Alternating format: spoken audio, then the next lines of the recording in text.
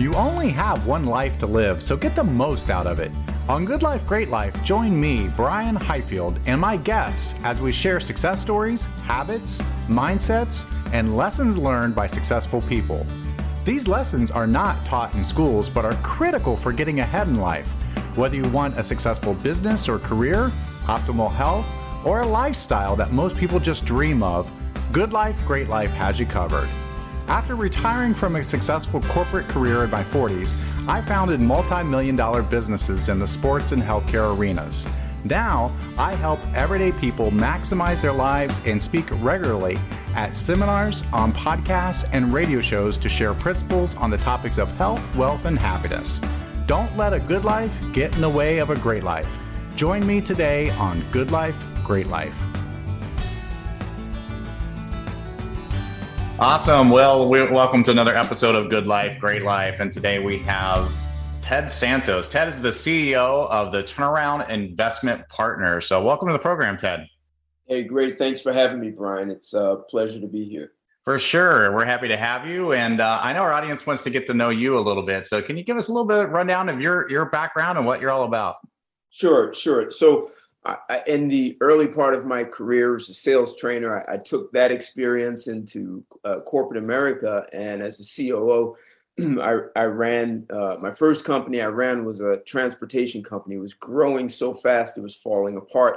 So, you know, the training I had in sales training, and I guess I had a really good understanding of human behavior, allowed me to stabilize a company that was growing so fast it was falling apart, and then increase the growth trajectory. So I later ran another company that was on the opposite end, 3 years of declining revenue in an industry that was growing like gangbusters. So, it takes a lot of hard work to make declining revenues in a growing industry. So that was a turnaround.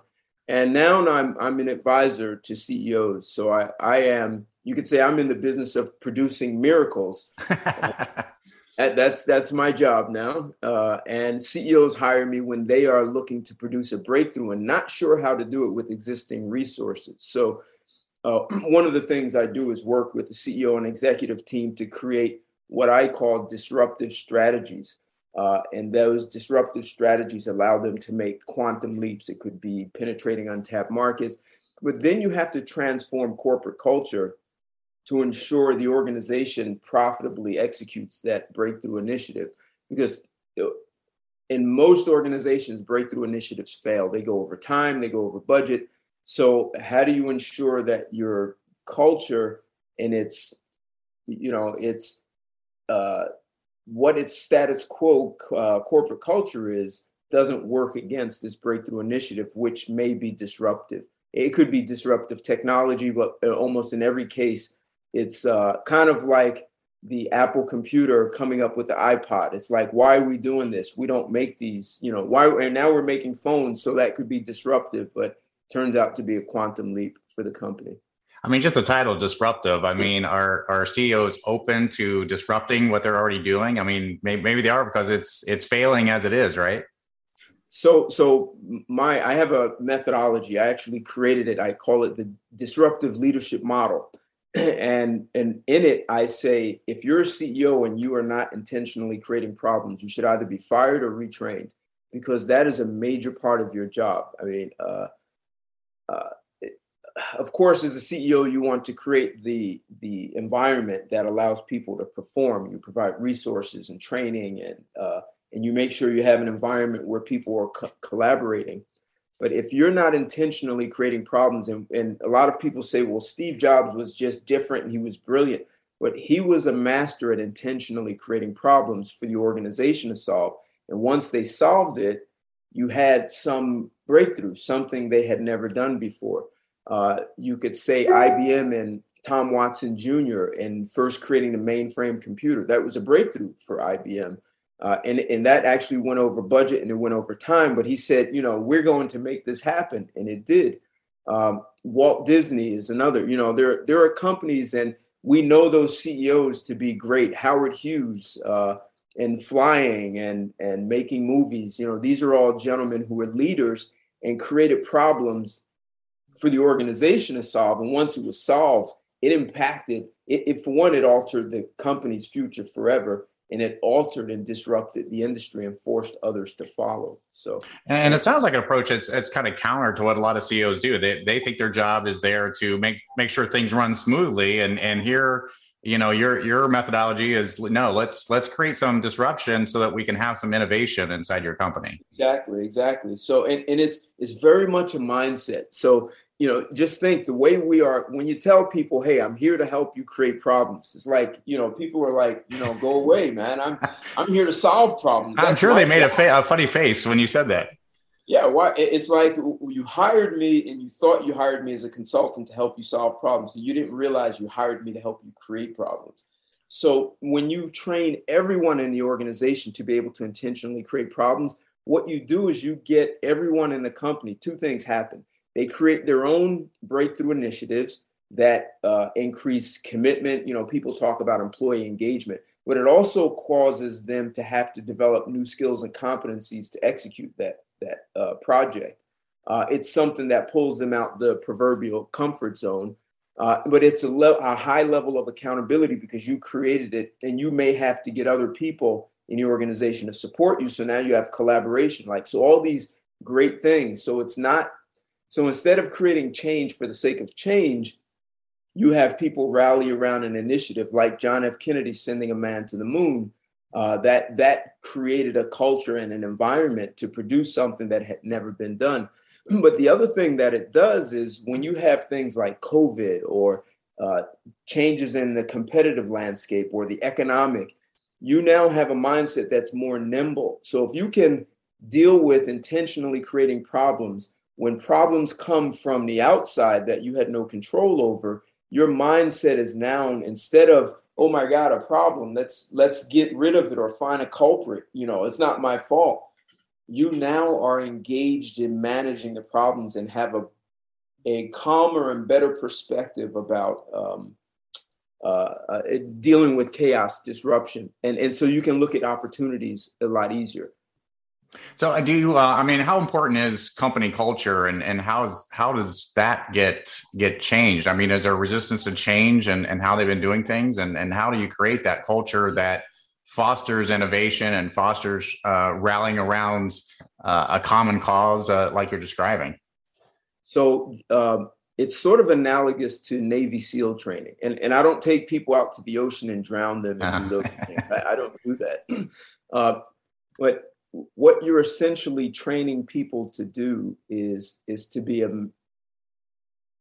master chaos. And to master chaos, you have to master yourself. So he who masters chaos masters life.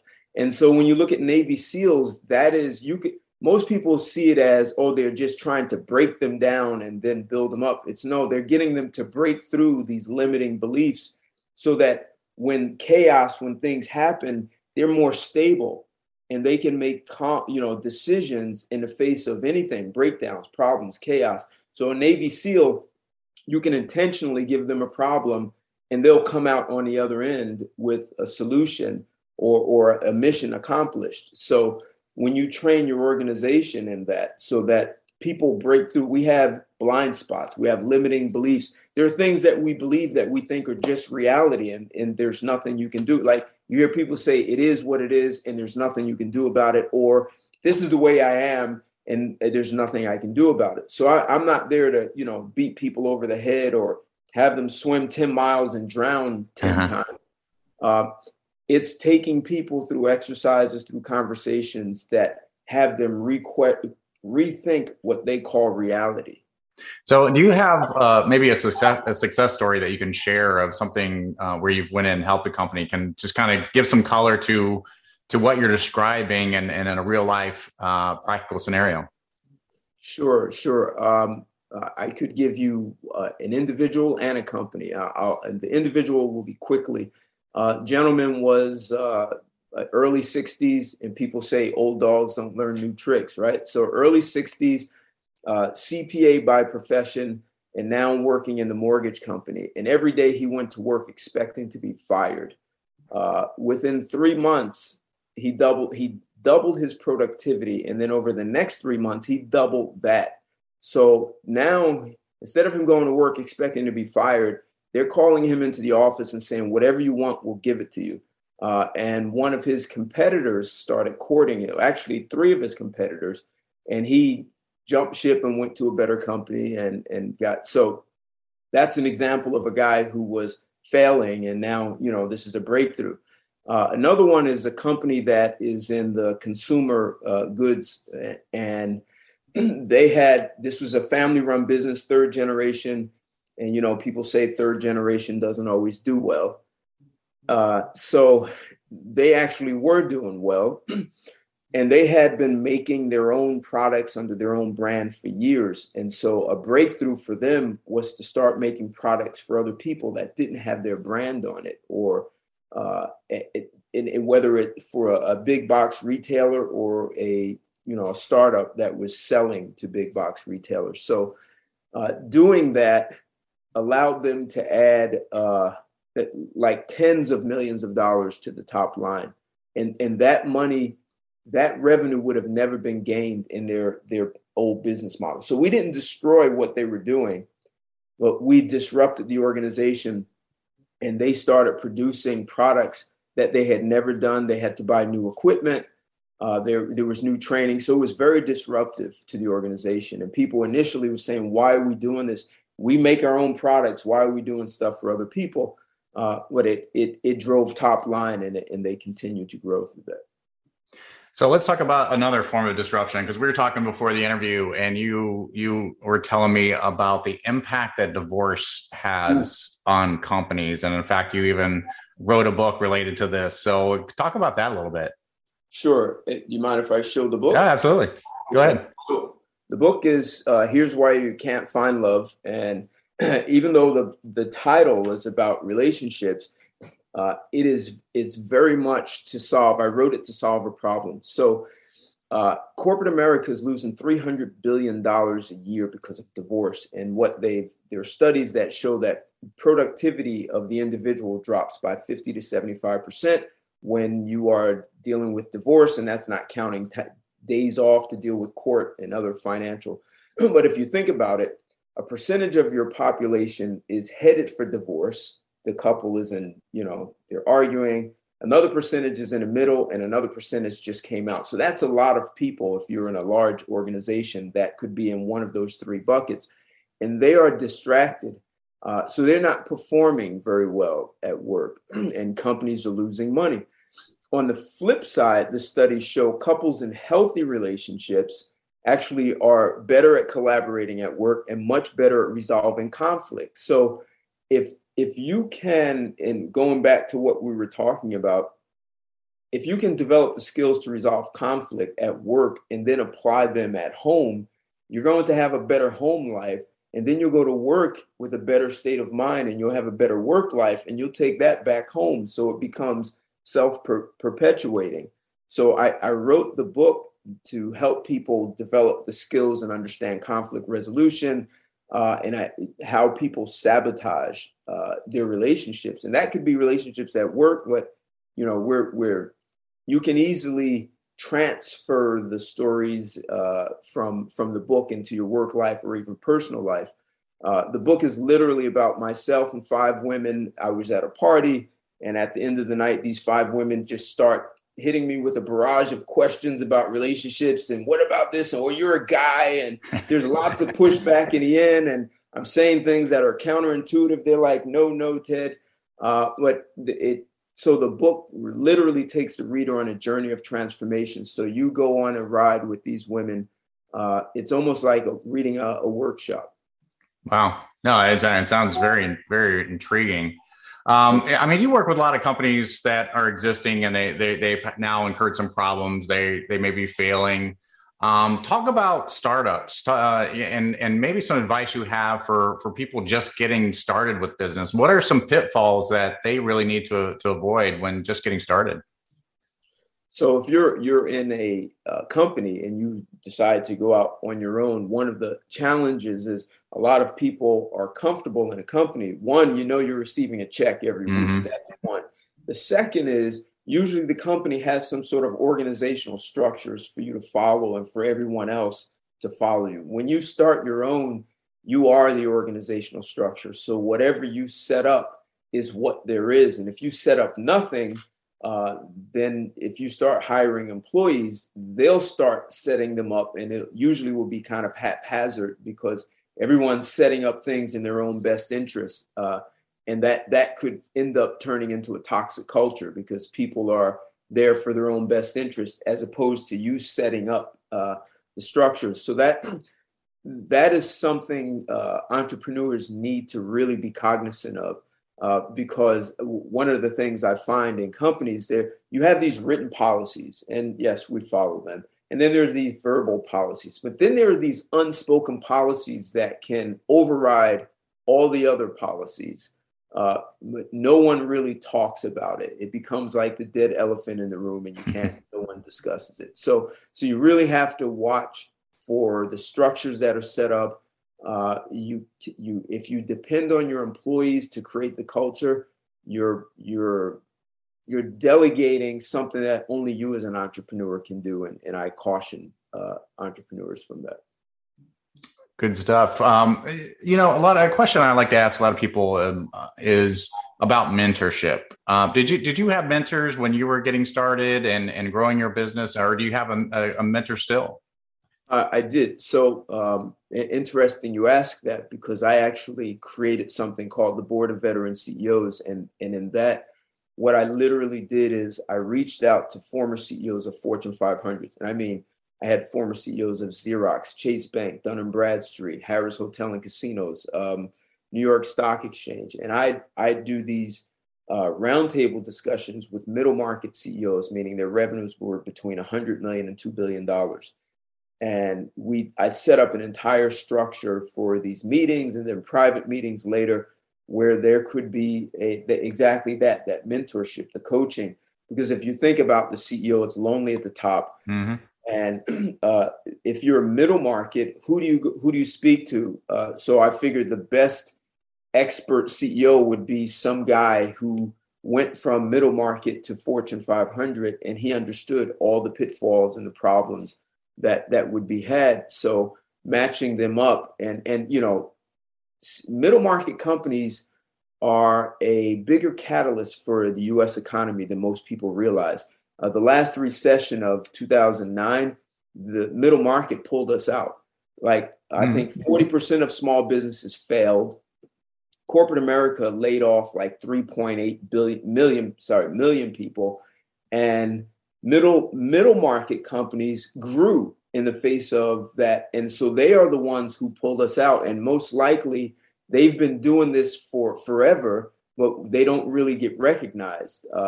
They have a lot of the same challenges as a Fortune 500, but they don't have a budget to hire a board of directors where you're paying enormous amounts or paying McKinsey to come in. You can't pay $500,000 to a COO to do the job. So you have to be creative. And the middle market is really an amazing sector of our economy. I think you're exactly right. And there's a lot of household name brand companies that came out of that era. And I tend to feel that people, when their backs against the wall, like that recession, the Great Recession put us in 2009, with the housing and the banking market crash, people's backs were against the wall, and that forced them to be innovative and go out and create that. And it created small businesses, medium businesses grew, and it really pulled us out of that, like you're saying. Absolutely. And so in that structure, I had access to a lot of former CEOs that, hey, Bob, wanted to talk to you about something. And so I had access to a lot of experienced people that I could just sort of bounce ideas so yes, so I've had that. And I love that. I mean, it's a phenomenal idea is to put together a group of people like that, because you're right, it is lonely at the top. I mean, who would a CEO reach out to if they really need some advice and some help? And I think that's a great forum. I love that idea. And if you think about it, and many of them have boards of directors, some of these middle market are publicly traded. So they have a board of directors. So as a CEO, do you say to your board, I really have no idea what I'm doing in this? But now you can go to this former CEO and say, hey, I'm a little confused about this. I'm not sure what to do. And you can get great feedback. And then you go to your board and you're like, yeah, here's what I'm going to do. But it's, based on conversations you've had with a more senior person. For sure. We're almost out of time here, but how can our audience get in touch with you or learn more about the Turnaround Investment Partners? Sure. You can find me on LinkedIn under Ted Santos. You can send me an email at tsantos, SANTOS, at Turnaround IP, and IP is like intellectual property. Turnaround IP, tsantos at turnaroundip.com. We have a number, 888-471-3660. And yes, I'd love to engage people about some of the challenges they have. And if you're looking for a breakthrough and not sure how to get there, I'd love to sit down and talk about how to help you get there. Great stuff. Well, our guest has been Ted Santos, who's the CEO of the Turnaround Investment Partners. We really appreciate your participation today, Ted. It's been a great conversation, and thank you again. Oh, thanks for having me. It's been a pleasure. Thank you.